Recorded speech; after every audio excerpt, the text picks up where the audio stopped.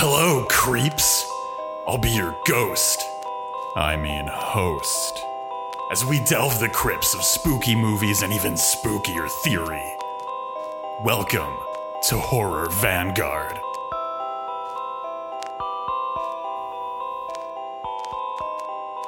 Greetings, dear listener. Producer and co-ghost Ash here. I just wanted to let you know that I had some mic troubles on this episode and the audio quality isn't exactly where I'd like it. The conversation is still excellent, and our guest and, of course, co-ghost John the Lit Guy have an amazing discussion, so I hope you enjoy it despite a little audio problems along the way.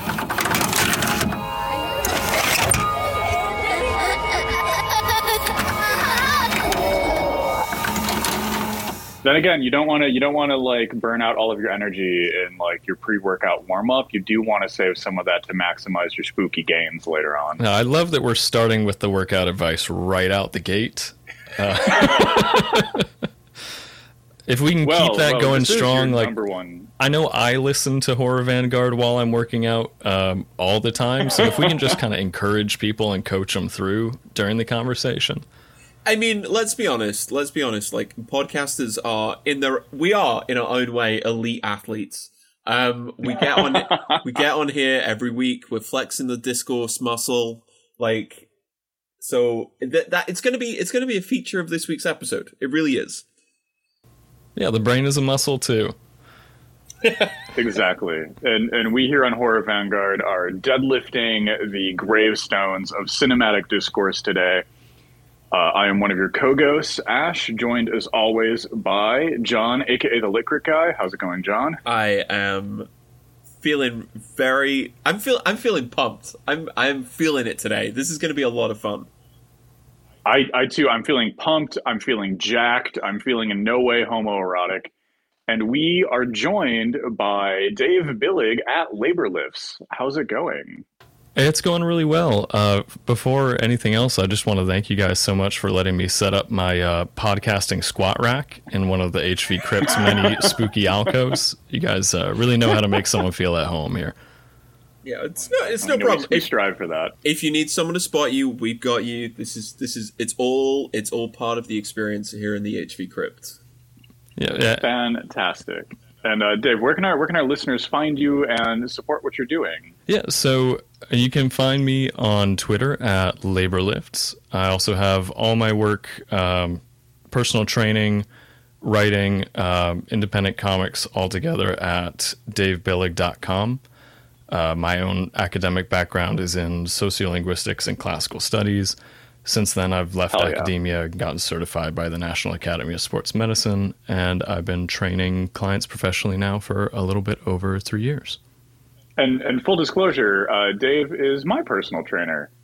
And just a shameless plug here, but like I never really like got into fitness as much as I wanted to until I started working with Dave. So I'm seeing gains, I'm feeling good about it, and it's a program that works for me. So thanks. I highly recommend Dave's services. Well, thank you so much. I'm flattered. all of the necessary links down in the show description, of course. And I just realized I need a way of segueing into what we're talking about today. And you know what? I'm not gonna do very much setup here. Dave, I think you are gonna have some very interesting things to say about today's movie, but before we get into the discourse, I think it is time for, honestly, what I think is most people's favorite part of the show. Ash is going to explain what we're talking about today and why. Oh, we've got something special for you today. Take it away, Dave. Well, if you don't know, you'll soon find out. Years ago, my roommate took me out to a bar where he used to compete in a pinball league. He introduced me there to a former teammate of his who I still only know by the name that everybody else called him. Tank.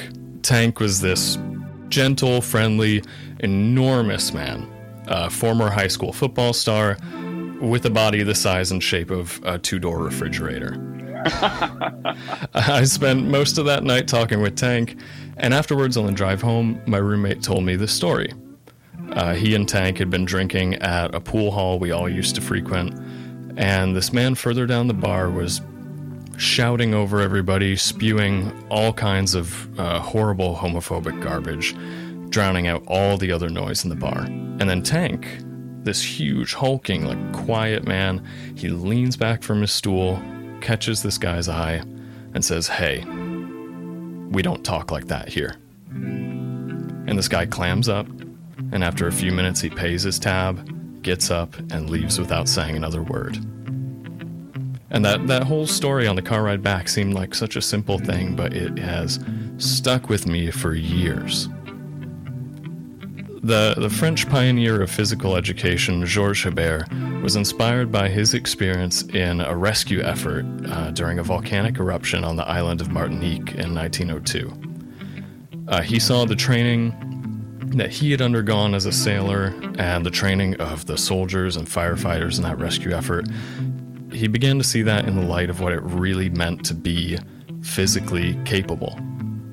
And that was to be able to render service to your community, mutual aid.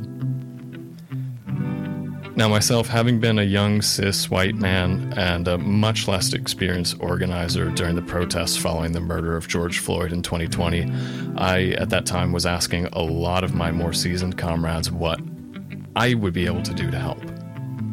And what I got from them was the same answer that I give to younger organizers now. If police will be more reluctant to hurt you, you stand on the front lines.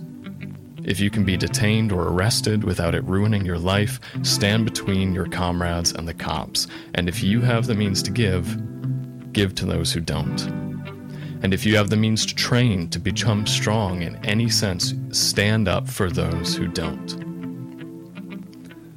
I have no illusions about how privileged I am to be able to dedicate 1 or 2 hours every single day to weightlifting, to practicing martial arts, to learning these physical skills.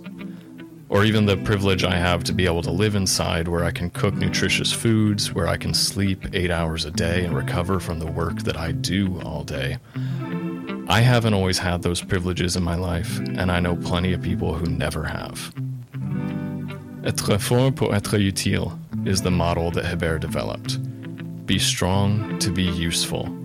Whatever strengths you're able to cultivate, there is no higher use than to dedicate them to the struggle I believe that so many of your listeners see themselves a part of. I've been lucky enough to stand on pickets and protests and put my body between my comrades and the cops, or between workers and counter-protesters, because that's something I can use this body for. It's how I reclaim the body that labor and capital have tried to alienate me from. It's how I put it to the highest use that I know. In the words of Eugene Debs, the little that I am, the little that I am hoping to be, I owe to the socialist movement. And the absolute least I can give back to it is my body and its strength. And to be such an able fighter as well. Hell yes! Here we go. I'm sorry. Maybe I blacked out for a second, but I'm sure I'm sure I just started to hear the International playing over the top of that. I don't know if that was just me. I'm sure listeners will be able to confirm that happened to them as well. But I am shaken to my core with what I think is maybe the first guest Précis on Horror Vanguard. I am shaking right now. No, that was amazing. So Dave sent me his their four-page note document earlier, and I was looking through that anecdote that you wanted to read at the end, and I'm like, after reading it, I was like, there's nothing better that I could write for the Précis for Bloody Muscle Bodybuilder in Hell than this. So like, this has got to be it. Why not? Wow, we're in uncharted territory for the show now. We have pushed beyond our limits and have entered new domains. And I found that very moving. I found that very true. And I am so excited that honestly very beautiful speech starts our discussion of the 1995 film Bloody Muscle Bodybuilder in Hell. Let's go. It's time. It's time. Shinichi Fukuzawa's Bloody Muscle Bodybuilder in Hell is such a good movie. So let's enter the formalism zone and talk about this hour-long Evil Dead homage. So I don't know if this is something you guys came across in the prep for this episode. It's something I didn't see until rewatching it earlier today to prepare for this recording. But this movie was not only directed by Shinichi Fukuzawa, but also produced, written, and starring in multiple roles. So if we're going to talk about lifting, you talk about lifting in a whole movie. I just found out that this morning too, and I was looking more into this film, that he is literally the entire movie. And usually when you have a man starring, directing, and writing a movie in which he is a jacked superhero, it doesn't end very well. I think this is like, this and Neil Breen movies are the two times I've seen that be successful. I would agree, but there is something that I would push back on, just ever so slightly, which is this an Evil Dead kind of like a knockoff or an homage? You could do that quite obviously, but I think a much more obvious kind of genealogical link here is that this is a restaging of Hamlet. Please continue. Yeah, do elaborate if you don't mind. I mean, we have the appearance of the ghost of the father. We have the sins of the father being worked out by the son. We have the death of the love interest of the Ophelia figure. We have the kind of wider questions of morality, of subjectivity, of the role of the body under the control of an agential power. I mean, I think it's all very straightforwardly clear. But you know, am I reading too much into this? No. I think you're absolutely correct. I'm just kind of shocked by how similar Evil Dead itself is to Hamlet. Shakespeare's a sneaky guy. He winds up everywhere. Personally, I was just blacking out and imagining the version of Hamlet where Arnold Schwarzenegger plays the main character. Yes. Oh, that would be great. I mean, like, so there have been a lot of... It's all there, right? It's all there. So there have been a lot of movies that have been, however we want to phrase this, heavily inspired by Evil Dead. Let's say as an even-handed way to phrase this. A lot of them, I think, are... There's a couple that I really like, but a lot of them are like very obviously trying to cash in on a kind of formulaic approach to what Evil Dead does. Bloody Muscle Bodybuilder in Hell is like just straight up lifts shots and sequences from Evil Dead. Yeah, but it's wonderful. It's amazing. It feels much more like a passion project than it does like a cash grab ripoff. Oh, totally. And it's exploring different things from different angles too. Like things are changed that are like the fact that the chainsaw is replaced with like a barbell and some weights. It's just like to change Ash from like this kind of like generic early college man to this like older bodybuilder dude, I think is a great and useful shift. Well, and I think even then you have this this kind of component of Ash being this kind of younger, more naive character, in that the main character in Bloody Muscle is, he says he just started working out again about 6 months ago. He wants to be a bodybuilder, but you still have the choice to carry over this naive aspect of the character in that he's not a professional bodybuilder. He's someone in transition to that, still kind of discovering that identity, and it comes into play at the end when he's told his greatest weapon is in the basement with all his weight equipment. He walks down there, looks around, and grabs the shotgun. Mm-hmm. He doesn't have this kind of confidence in his own strength, both literal and metaphorical. He's just kind of coming into his own as this bodybuilder character. Well, I also think it's important to point out that, like, there's a degree to which this becoming is also a kind of negation of something, right? Right at the beginning, he's like, oh, he doesn't have a job anymore. He doesn't have parents anymore. He's broken up with his girlfriend, and so she goes, well, what are you doing? What are you doing now if all of these things are kind of like absent? And just like anyone who's been through a heartbreak, he starts lifting again, which is just a great detail, But also, but it does show the kind of point that I'm trying to get to is this act of self-creation, this act of like literally making oneself requires a kind of disentangling of the self from its prior kind of entanglements. Yes, absolutely. I couldn't agree more. I think this film, in ways that are distinctly unique from Evil Dead itself, engages in some interesting conversations around technology. Like the fact that it's not so simple as to say that the gun is not useful, or it's like just a trite symbol of kind of like this phallic masculinity that he has to discard before becoming like, himself unto himself. It's something that he has to integrate. Like his masculinity is not diseased. It's just kind of misinserted into his self. So it's something that he has to like take agency over again and shape in a way that's different from what he's kind of been indoctrinated into, right? Like I found that was really interesting, and that kind of ties into the special effects. Because like this movie, like I'm so confident I couldn't find this out for sure, but this looks very shot on digital. Like it is grainy as all hell. The effects are goofy, but this is also everything I love about Evil Dead. Like the effects are goofy. It's very amateurish, but extremely effective.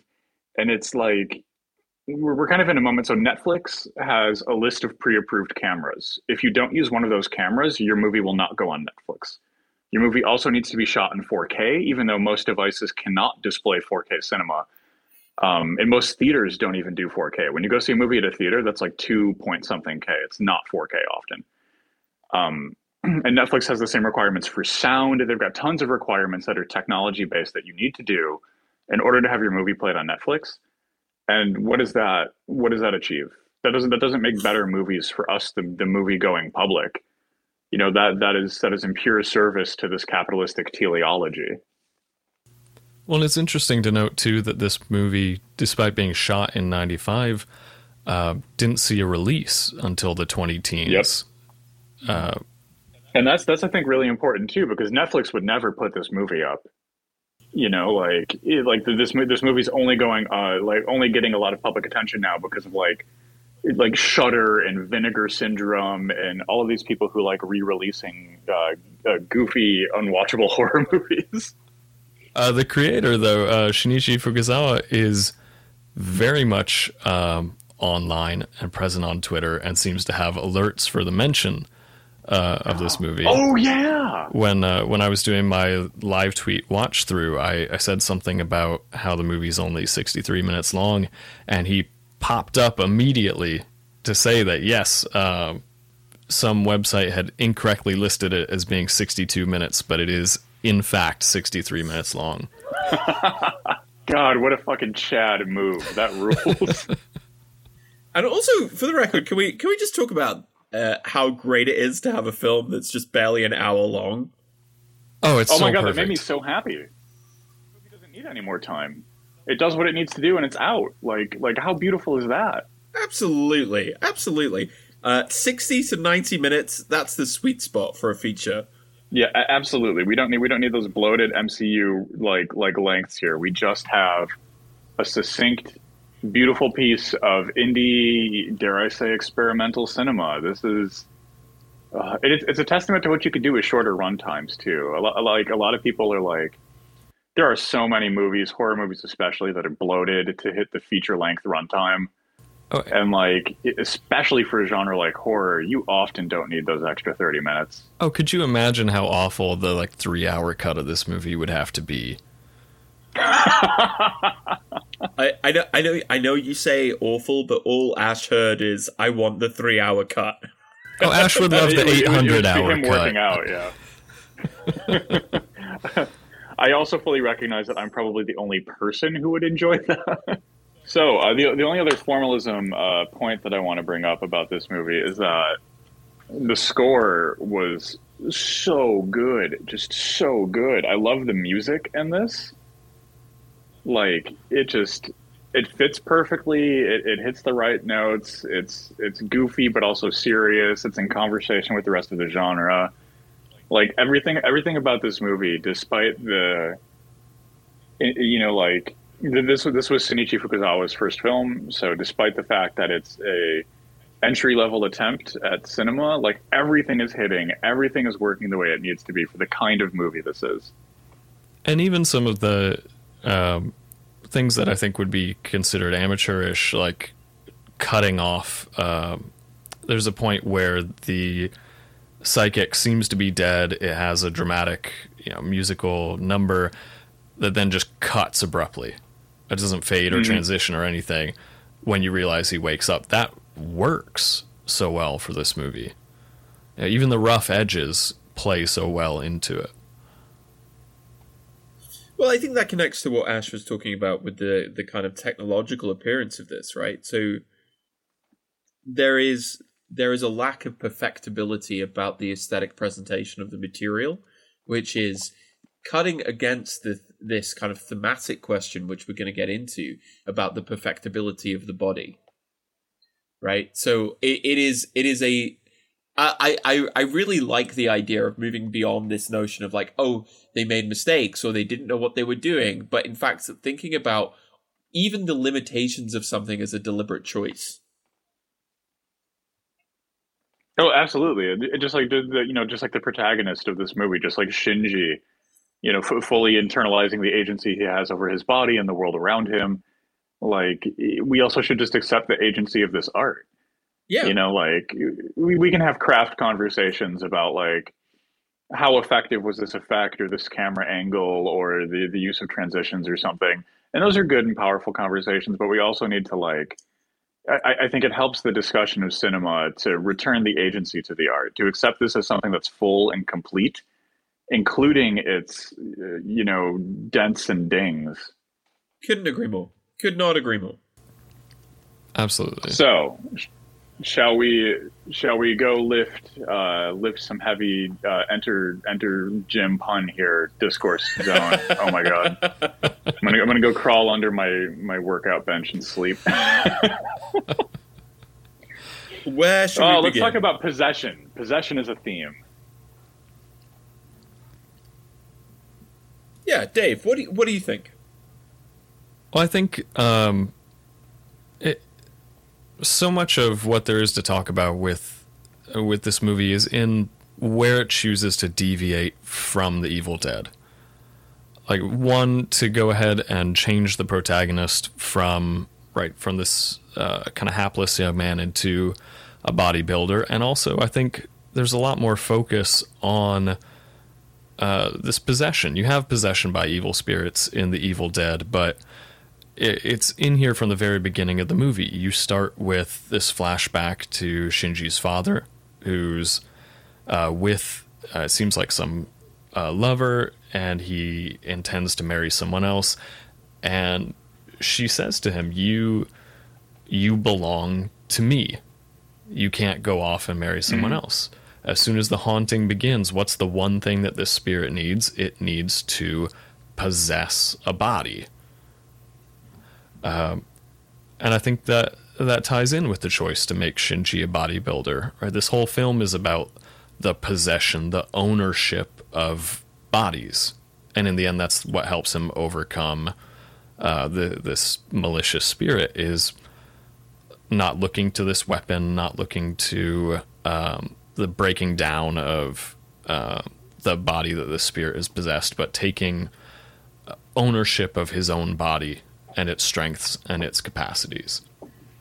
I think this raises a kind of really interesting question, which is like, what do we think our relationship to the body is, right? So, I think for it's very, historically speaking, there's this long tradition of like the Cartesian dualism, the separation of the mind and the body, this idea that we are essentially kind of like non-physical beings that are kind of like steering around this meat suit. But also there's like older ideas of, so for example, in kind of like older Christian theology, right? If you referred to a dead body, you referred to it as remains. It was human remains, because the thing that made it a human body was no longer present after death, right? Because that's the presence of the soul. So yeah. I think it's incredibly interesting to think about possession, especially in the context of this film, as an exploration of like, what does it mean to be an embodied subject in the first place? Yeah, I think those are both really good points. And just the framework of bodybuilding and physical fitness too, I think is so interesting. And I know, Dave, you wanted to say something about alienation of the body under capitalism. Yeah, absolutely. I mean, how often are we really given full agency over our own bodies under capitalism? For so much of our day, our body is an instrument. It's a tool used to accomplish a task. And we can look back to that dualism. If we go ahead and accept a materialist approach, our mind, our brain it's an organ of the body. Even if we're laboring in this kind of intellectual capacity, if we're writing, studying, things like that, we're still using our body. Every kind of labor is the instrumentalization of the body, and that necessarily alienates us from our own body as much as it does from the product of our labor. We're alienated from the instrument of that labor. And so bodybuilding, or any kind of deliberate attempt to alter our body, I think represents a kind of reclamation of a part of ourselves that we're separated from by the process of labor and capital. And so I think that brings an interesting aspect to the movie when we're talking about possession, and then given this choice to make the protagonist a bodybuilder, someone who is in the process of taking possession over his own body. And it's interesting, too, that he mentions being out of work or unemployed. He's separated from labor under capitalism, and that's the context in which he's able to reclaim his own body. Hell yeah. I think this is a super interesting reading. And it sets up this kind of broader discourse question, right? Of like, let's talk about the gym bro problem on the left. Right? There's like, so it is a very common, almost like axiomatic idea that if you're someone who's like a gym rat, if you're someone who's like super into working out, super into lifting particularly, you are naturally predisposed, or you're automatically predisposed to like very right-wing politics. Mm-hmm. And a lot of contemporary new right philosophy explicitly links lifting with a kind of like fascist vitalism. And I'm super interested to know, Dave, what you think about this, and like what is the way in which we can think about, like on a very simple level, what's the way that we can think about like workout from a left-wing point of view? Because I think you've started to touch on that, talking about this idea of being alienated from the body itself.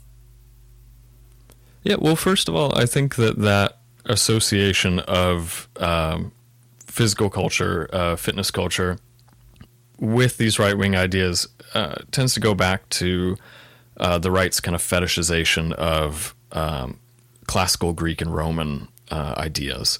Because you had a lot of Greek thinkers in particular talking about the relationship between the development of the body and the development of a kind of upright moral citizenship. You see connections in like East Asian philosophy around martial arts, and that necessarily being tied into a sort of spiritualism or asceticism, or at very least kind of meditative practices.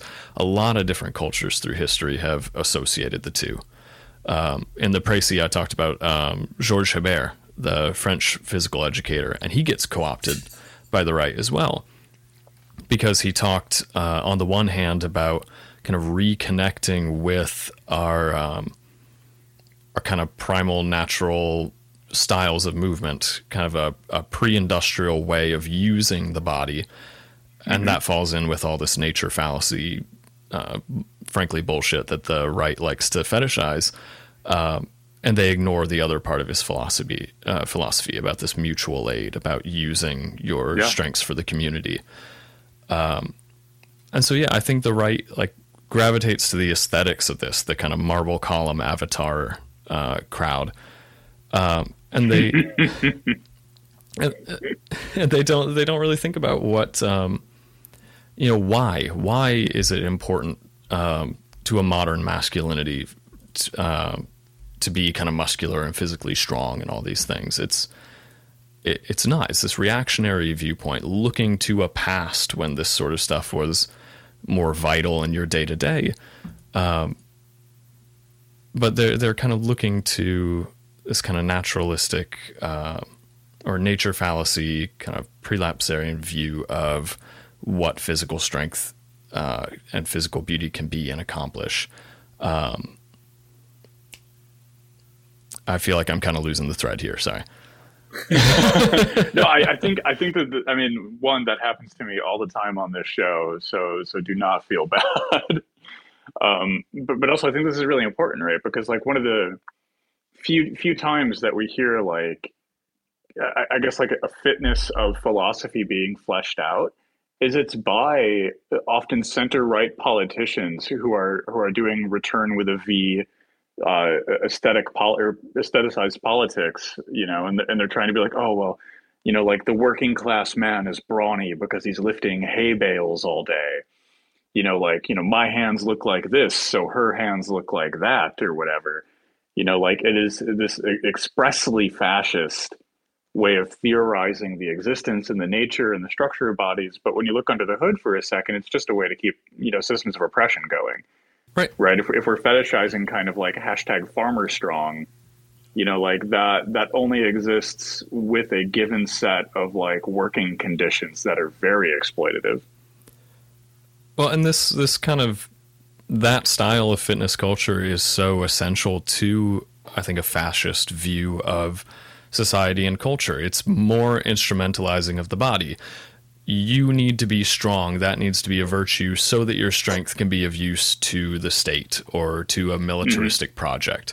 What you might actually develop as an idea of what you would like your body to be like, what would make your body something rewarding that would give joy and pleasure to you, that has to be subsumed to the needs of the state. Yep. I think what you just said is like exactly the way that we can kind of critique this naturalized, vitalist, quasi-fascist idea of like returning to the state of nature, right? A lot of it is done through some awful pseudo-Nietzschean philosophizing. Ooh, yeah. But it's like, okay, if strength is a kind of naturalized idea, but strength is also something that can be gained, right? The body, like the world that we inhabit, is something that we have a kind of capacity within us to remake. And what that does is it takes us beyond those kind of restrictive categories of the normative and allows us to embrace this idea of exactly what you said, of like the body is a site of joy for the self, right? Not something that is co-opted or not something that kind of like conforms to a pre-existing standard, but something that is a source of, and I think it's super important you pointed out the pleasure of it, because like the other way that this is often talked about is like it's about self-denial, it's about like punishment, it's about repentance for your capitalist consumption, and neither of those are particularly satisfying because they resolve either into this kind of like semi-Nietzschean fascism or this in its own way kind of Protestant spirit of capitalist self-denial and punishment. And I think we can absolutely talk about the body in a way that is joyful and productive and libidinally pleasurable. But and the interesting thing about that is that extends far beyond what happens like at your workout bench, right? Like all of that joy and kind of potential can then extend outwards from the gym into the world. Well, and you see those views of fitness kind of competing anytime you go to the gym. You can see, you guys have talked a lot about desire across the course of this show, and how we're often taught what we're supposed to desire. And we see that constantly with body image, advertising, casting on TV shows, the Marvel steroid stack that every one of their actors is now required to go on. We're told what we want our bodies to look like. Mm-hmm. And so why is it any wonder that people go into the gym and they think, oh God, it's Monday and that means I need to sacrifice an hour and a half of my slim remaining free time to the treadmill so that I can have the body that I'm told I want to have. Whereas the people who are in there enjoying what they're doing, one, they've developed an idea of what they want their body to look like for themselves, and they're enjoying the process of it. You know, this is, I guess, a place for the Arnold clip if you want. But Arnold is clearly not just in the gym so that he can go out on the stage and meet with the approval that he gets. He is finding this kind of hedonic pleasure in the process. You know, he might find it also in the outcome, in the body that he achieves, but he can only get to that achievement through actually enjoying that process and finding reward in it for himself, not for some external source. This is so important, right? Like what you just said, I think is so vital to Bloody Muscle Bodybuilder in Hell. And there's this, you know, like to bring some Mark Fisher into this, there's this depressive anhedonia to so much fitness culture.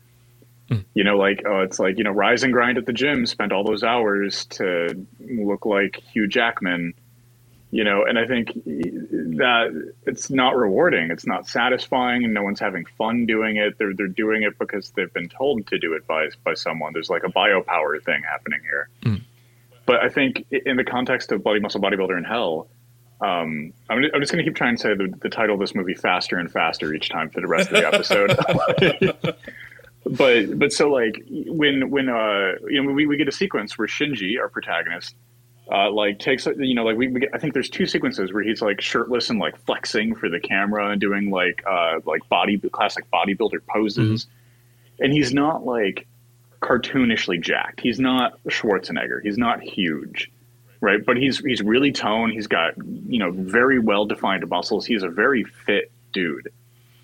Right. And like, you know, I saw a picture recently of Hugh Jackman shirtless from the first movie he did Wolverine in, and Hugh Jackman shirtless for a promo for the upcoming Wolverine.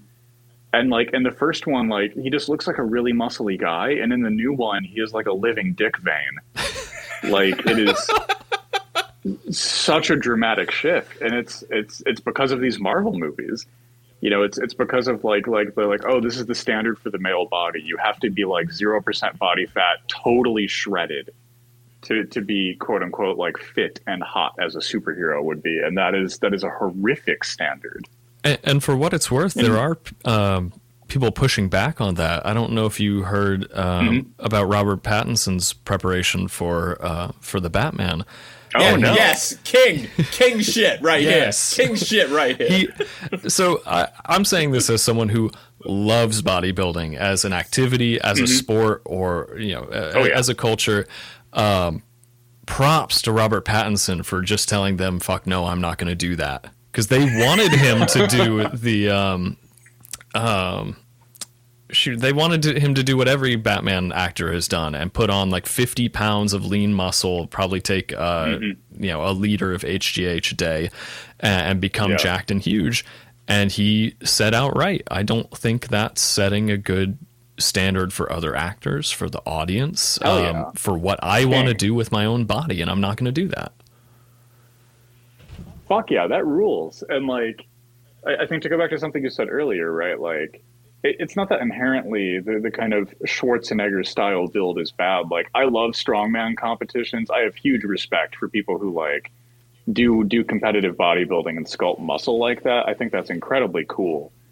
And like, but like the Robert Pattinson Batman point is just so good. It's another reason. It's another reason why I really love that movie, because he's just a guy. He's Pattinson and K-Stu just don't miss. Yeah, just a weird little dude.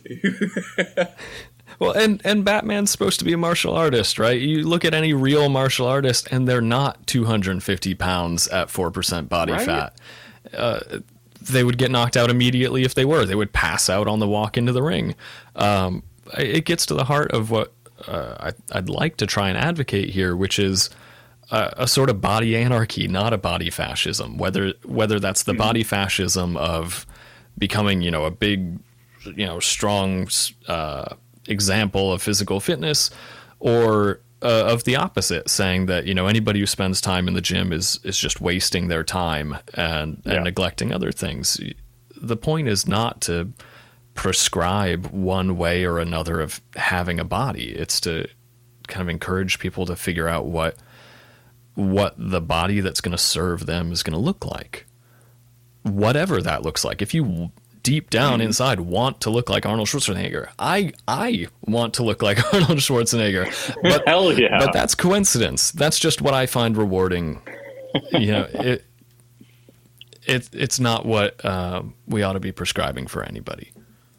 Ooh, fuck yeah. This conversation has just been so good so far. Oh. All right. Well, how do the three of us feel about goo? Oh no. Is that the goo klaxon I hear? Ash, that means it's time for you to blow our minds for the next 60 seconds. The goomalism zone? Is that how we're doing this now? Yes, every episode needs more goo, please. Oh, so like, this is an Evil Dead movie, right? Like, it's Evil Dead inspired. It's Evil Dead-esque. It's Evil Dead. Like Evil Deadiana. I don't know how we want to phrase this one, but like no Evil Dead inspired piece of cinema would be complete without copious amounts of goo. And this movie delivers. If you want to see Robitussin blood flying literally every direction for about 63 minutes, then great, we've got a movie for you.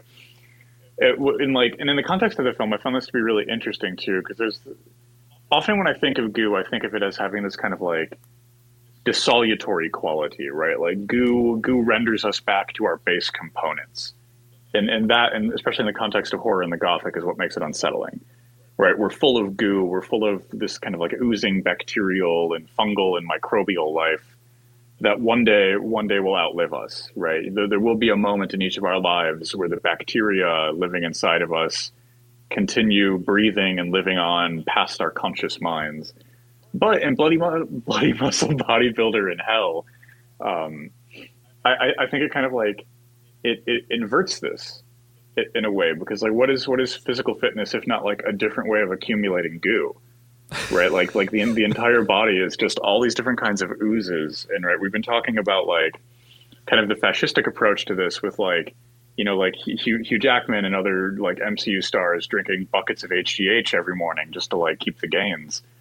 But then we have like this other way of approaching it where like there's this kind of like mind-body dualism that I think we need to push against, that relegates physical fitness to something simplistic and something anti-intellectual, right? Physical fitness is often seen as like, like, oh, that's for like himbos and meatheads and jocks, people who aren't thinking, right? Like those aren't the kind of cultural languages we use to describe individuals who are philosophically engaged. But knowing the body is a way of knowing, right? These physical knowledges that are produced through working out, especially here in Bloody Muscle Bodybuilder in Hell, I think are so important, because is it not the like ontology of getting those gains that allows Shinji to kind of escape this like, haunted vampire castle that he's in? Is that not what opens the door for him? And like as much as the brain is this like sloshing gelatinous mass, like as Dave, as you said earlier, I think before we started recording, like the brain is another organ, like the muscles of the body, right? And it's not that they're two separate systems, it's that they're deeply interwoven and their relationship is deeply mycorrhizal. You know, fitness of the body and fitness of the mind flow together. Well, I knew it was That's good. right. All strength, all charisma. Zero int. Yeah, the corollary of a real kind of materialist approach to the self, of seeing the brain as just another organ, the corollary to that is we are all goo, all the way down to our core. And if the goo is something shifting and unknowable, you know, our body is that too. There was this quote. I'm going to completely blank on where it came from. If the brain was simple enough for us to understand, we would be so simple that we couldn't. Mm-hmm. And the same thing goes for the body. For us to be able to conceptualize ourselves, to move through the world, and interact with us, the body and the brain have to be so complex as to be unknowable. You know, there's something monstrous to the body itself and all the processes that are outside of our control, as if they're happening off in another body we have no contact with. I think it's relevant here that one word for monsters in Japanese is bakemono. Mono being a thing and bake meaning change, something that changes and shifts and becomes something else. And what else, in what other way can we conceptualize the body through this lens of physical training than as something that is infinitely mutable, something that whatever trials we put it through, it's dialectic. Right. At every point, we're dealing with this contradiction between the requirements we place upon our body and our mind and its existing capacities. And at every point, we're finding a synthesis, the adaptation that the body goes through to be able to handle these contradictions and then encounter new ones. The body is constantly shifting and changing in a way that is, in a way, monstrous. I think. Ooh, hell yeah! I love that. This kind of ties into something that I find super interesting about the bodybuilding idea in this, right? Because in a sense, I'm talking about like show bodybuilding is kind of it has no immediate utility, right? It's subjectivity as a kind of aesthetic making. Right? It's not necessarily just about what you want the body to do. It's also about how do you want the body to appear, right, in the world. Obviously, the strength of things is a real, but like show bodybuilding is about the appearance. It's about definition. It's about the pose, right? It's about the pump. It's about how does this body look. And if I can interject too, the approach to training is different. The way that you train in order to get maximal, what we'd call hypertrophy, just cross-sectional muscle size, is different from the way that you train for maximal strength, which is largely neurological. You are going out of your way to train for that size and that aesthetic, rather than the strength that does kind of come along with it, but you have to do something different. But this is the cool thing about what you were saying, right? The body, we quote the kind of like Zizekian Lacanian point, right? This is the self being barred, right? The barred self. Mm-hmm. There is an element to ourselves that we simply cannot access, and there's an element to which, in this context, the body is. There is this dialectical relationship between knowing and unknowing, between the body being what it is and being what it is becoming. Right, this idea of it being the body is this kind of like interstitial space into which the future can be kind of molded by ourself. That's great. I love this. Oh my god, I'm having so much fun with this conversation. It's just so enjoyable to like be part of this. He said, one of the hosts of the show. I have to constantly fight against, at this point, the learned instinct to, oh, I hear Ash and John talking. Horror Vanguard's on. I'm going to just kick back and listen. Yeah, we're doing muscle confusion for your HV listenership right now. Well, go ahead. Well, what I wanted to kind of get onto is I feel like we've been dancing around something a lot when it comes. Like we've been talking about the kind of the pleasures of the body, and I think this inevitably has to take us on to issues of gender and sexuality, right? This is in a way a very straightforward, very on in its opening 20 to 35 minutes, a very kind of like heteronormative film, but also we get into some very complex territory very quickly. So I think we should just start there. So I think this is really interesting, right? Because there are so many things going on here that I think will allow us to like discursively transcend like these kind of cis and heteronormative and often deeply patriarchal approaches to the male physique and strength conceptually. And one of them for me is that, so Shinji is our bodybuilding protagonist. And, you know, as we've already talked about, he's not like ultra jacked and super masculine. He's just a big, tough guy. But then, you know, like he's going to this this haunted house with a friend of his who's a woman who's a ghost hunter, right? And a psychic that just kind of shows up in the car and tags along. And I think like when they get to the haunted house, the ghost is trying to steal all of their bodies. It's a ghost of a woman who is body hopping, and like I find this to be really interesting because it's inviting us into the space where we kind of have our three human protagonists as a divided whole. You know, we have the spiritual side, right? The one trying to find the truth about afterlife and ghosts. We have the psychic, which what is the ultimate pinnacle of mental fitness other than psychic power, right?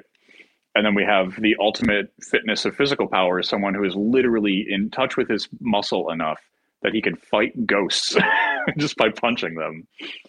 And then we have kind of the house, right? We have this larger embodiment, this container for all of them that's shifting through each of these pieces and reintegrating them and dissolving them. And like, it's this very fluidic and complicated gendered space. What do the two of you think? I think there is a phenomenal essay waiting to be written on this film and kind of like trans philosophy. Mm-hmm. Oh yeah, and like in a way I feel like that's part of this idea of like gym culture that we've been talking about. You know, the bodybuilder is the idealized man, but the idea of the body is something utterly malleable. Something that can become almost anything. I really love what you said, Dave, about this idea of like body anarchy, because this doesn't just extend to like fitness culture or gym culture, but extends to this idea of like what do you want your body to become, like, and how do we create a world in which not only can we kind of like have the bodies that can do the physical things that we want them to do, but that can look the way that we want them to look as well, right? Yeah, I think we keep running into this kind of linguistic empty space here, and we keep talking about like gym culture or fitness culture or gym bro culture. You know, the one thing that I think is we see kind of a parallel between this gym culture and we see something similar going on in philosophy is in this transition in terms. Because we talk about like fitness world or fitness culture now.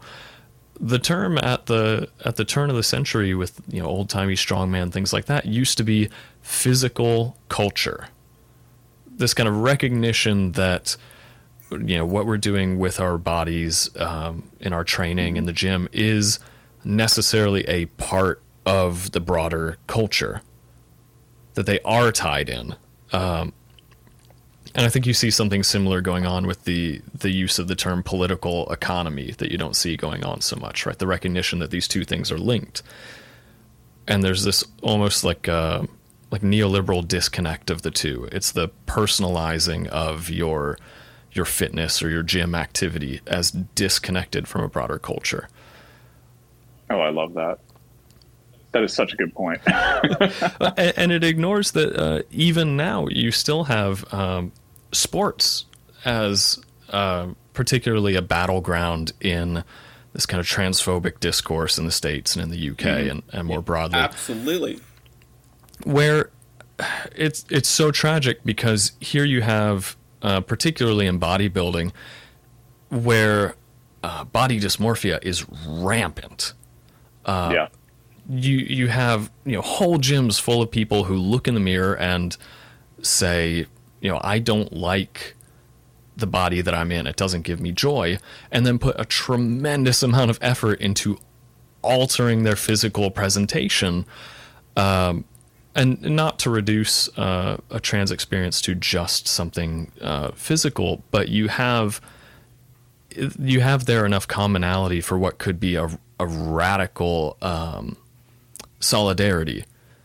And I think there's a reason that then that site, the gym, sports in general, that site where you have that potential has then been focalized so much as a battleground against that solidarity.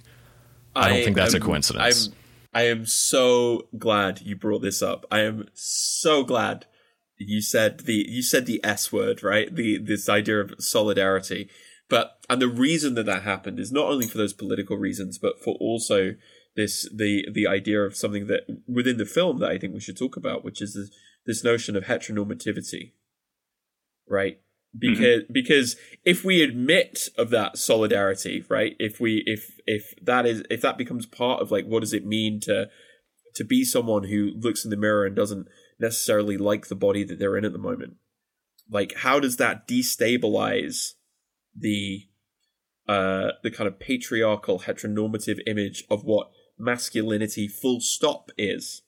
And I'm just thinking of like the famous line here from the very beginning of the film with like, a man needs muscles. I'm super curious to know what you both think. I think so. That line. Oh, go on. No. I was just going to point out what I think you actually mentioned early on, that this is also coming from a guy in the wake of a breakup. So what does a man need muscles for? What is his aesthetic presentation for? But Ash, I apologize for interrupting. Oh, no. That is 100%. I was going to start with the joke of like, well, he did just get dumped, so we know why he's lifting so hard right now.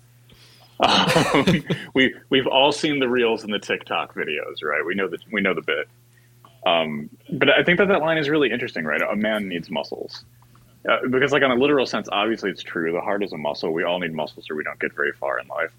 But like Dave, your point, I think is the point, right? Like that's an incomplete sentence. It's a man needs muscles for, right? It's that other thing that's missing, right? And if you want to build your kind of like your relationship to physical culture, whether you're pursuing a particular sport or a game or like a physically demanding like hobby, like mountain climbing or something like that, or you have aesthetic goals, right? Like that I think is incredibly important to focalize, because if you don't have that kind of connection to a like philosophically engaged and materially aware motivation, right, and history for your fitness, it's just going to get sucked up. It's going to get sucked up into these patriarchal discourses. It's going to get sucked up into these pseudo-fascist aesthetic discourses. Because like this is the Howard Zinn point, right? You can't get neutral on a moving gains. Huh? How about that? Does that work? No, not very well. But that's kind of like, your gains are not neutral, right? Like when you're in the gym, you're lifting for something, even if you don't know what that something is. Well, and that's the very first question in any personal training relationship, too, is to sit down and ask somebody, what is your goal? Why are you here?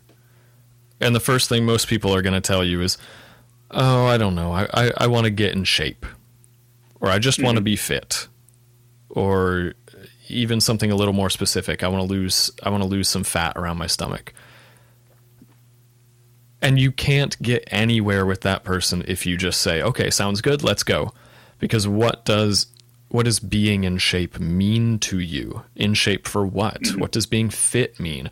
Even with a goal like I want to lose some fat around my stomach, right? I can go ahead and put you through a workout that if we do it 3 times a week, you're going to lose some body fat. But I will probably not see you after the first couple of weeks because we haven't gotten down to why. What's the actual motivation? Yeah, what is your desire is another way of putting that question. Mm-hmm. So really what you're saying is that like working in training is like being a psychoanalyst. You have absolutely no idea how true that is.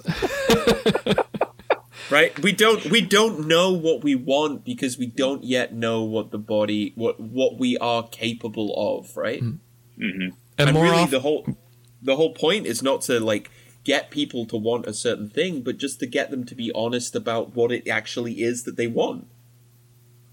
And more often than not, I'll get 3-6 months into working with a client, stop and ask them like, are you liking what we're doing, or is there something else you want to focus on? And I have had a client who came in wanting to lose like 60 pounds, lose 20 of those pounds, and then say, actually, the reason I keep coming back is because I like deadlifting. Can we just do that? Hell yeah. Or we start doing boxing as cardio, and then I had a client turn to want to do semi-professional martial arts.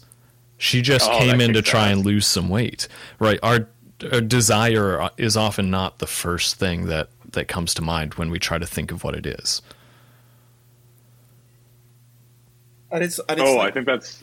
Oh, go on. And like, this is intimately connected into the kind of heteronormativity of the gym as well, right? Because when you start realizing what your body specifically can do and become, you might discover new sources of joy and pleasure, even a kind of libidinal pleasure.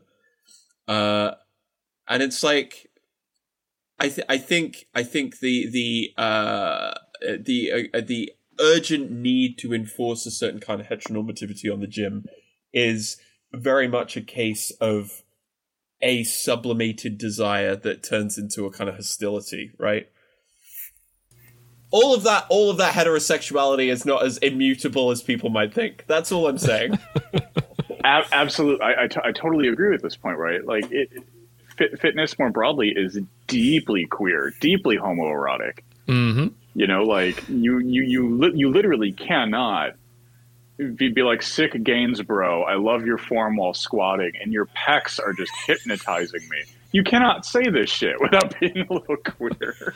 Yeah, well, and it also is worth noting that the gym is one of the few places that ostensibly hetero men can make comments like that in a socially acceptable way. I'll walk into the gym and again just see everybody in the gym. I'm lucky to have a relatively like supportive smaller community gym. Ostensibly straight guys looking around like, God, man, your ass looks incredible. I love those like 5-inch inseam shorts. They really show off your quads. Like, you could walk 100 feet outside to like the bar across the way and make the same comment, and people are ready to get into a fight. There's something about that space. Yeah. Absolutely, right? Like, and this ties back into the idea of fitness as a way of knowing. This is a form of intelligence, right? This is a form of social awareness. The more in touch with our bodies we become, the more kind of like interconnected into these communities, the more aware of ourselves we become, the more understanding of our own patterns of desire. There's a kind of emergence that happens here in these fitness spaces, in fitness-based relationships. Well, we're a little over an hour now, so perhaps this is a good place to unwind after a heavy day of cognitive lifting. Any final thoughts, John or Dave? I think the only thing that we haven't quite touched on is the kind of relationship between bodybuilding and fitness and death and decay and entropy, which is something that this movie forefronts, I think. what? Yeah. What do you two think about that? I just think there's something interesting there to the knowledge of our own mortality, and not even mortality, not even this eventuality of dying, of completely shutting down one day, but just aging and the process of entropy, right? The idea that our bodies past a certain point are just more or less declining. That being the case, why undertake something like physical training or bodybuilding, right? Anytime you are spending in the gym trying to build your body up is time that it is simultaneously decaying and falling apart. And that reflects in a very, very visible way, something that I think is paralleled in the rest of just being a human in your life, going through trying to create things in the face of entropy, of a world that in many ways will age and decline as well. Why do we undertake these tremendously difficult, exhausting, kind of time-consuming tasks, even where, in the end, the body that we're building up will one day not exist, or a lot of the work that we're doing will disappear, will simply be lost and forgotten. But doesn't it mean that we, like, the engagement with the body is an engagement with death, right? There is, as you pointed out, there's inherently a futility to it. Inherently. Because you can go, like, the gains can be as sick as you want them to be, but, like, time comes for us all, right? The body, it's, I think the only way in which this is, like, a useful thing is as a way of reckoning with our own contingency, right? And it's not even time, but, like, no matter how good the body might be, there's a Bill Hicks joke about this, right, where he talks about a guy who went jogging every day and was a famous jogger, and then one day he just had a heart attack and died. And Bill Hicks lights up another cigarette and just goes, because it's like if you think of it as like a hedge against your own mortality, it inevitably makes you resent your own body, right?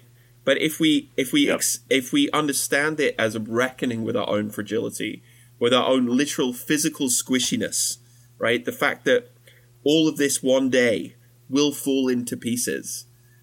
There's something incredibly comforting and joyful about this whole idea of, like, well, what could it do now? Right? I know what it will become, but, like, that doesn't mean that like the now is negated completely. Absolutely. I think this is such a phenomenal point to make, because if you're lifting to try and buy some time in your older years, you're actually just dying faster, right? You're sinking time now that could be used to live. You're hastening your own death in a weird ontological way, and there only is the now. We can plan for somewhat predictable future events. We can plan for less predictable future events. And we can do things to hedge things, certain percentages either way. But, like, man, some of us are going to get hit by a bus crossing the street. The Reaper is a bit arbitrary in their decisions sometimes. And I think, like, not as a way to try and answer this philosophical quandary, but as a way to make the question more welcoming and less cold, is that, like, what are the sickest gains if not friendship and community? Yeah, I'm gonna flex my pecs right now, aka the people I love. No, I'm sorry. We end the episode there, because that is literal perfection. There's something inescapably human there, I think, about finding something worthwhile that may one day amount to nothing. So as we're heading out the episode here, Dave, I just have two questions for you. What's your website? Where can our listeners find you again? And have you ever seen Michael Fish's 1988 movie Death Spa? Because you're absolutely coming back on the show, and I don't know too many fitness-themed horror movies. Oh my God, I have never seen or heard of it, so I'm going to need you to send me that immediately. I will. As for where people can find me, again, I'm on Twitter at LaborLifts, labor spelled Labor. You can also find all my work together in one place at davebillig.com. And by the time this episode comes out, if you follow me on Twitter, you'll be able to follow my prep for next year's Dragon Con's Muscle Nerd Cosplay Physique competition.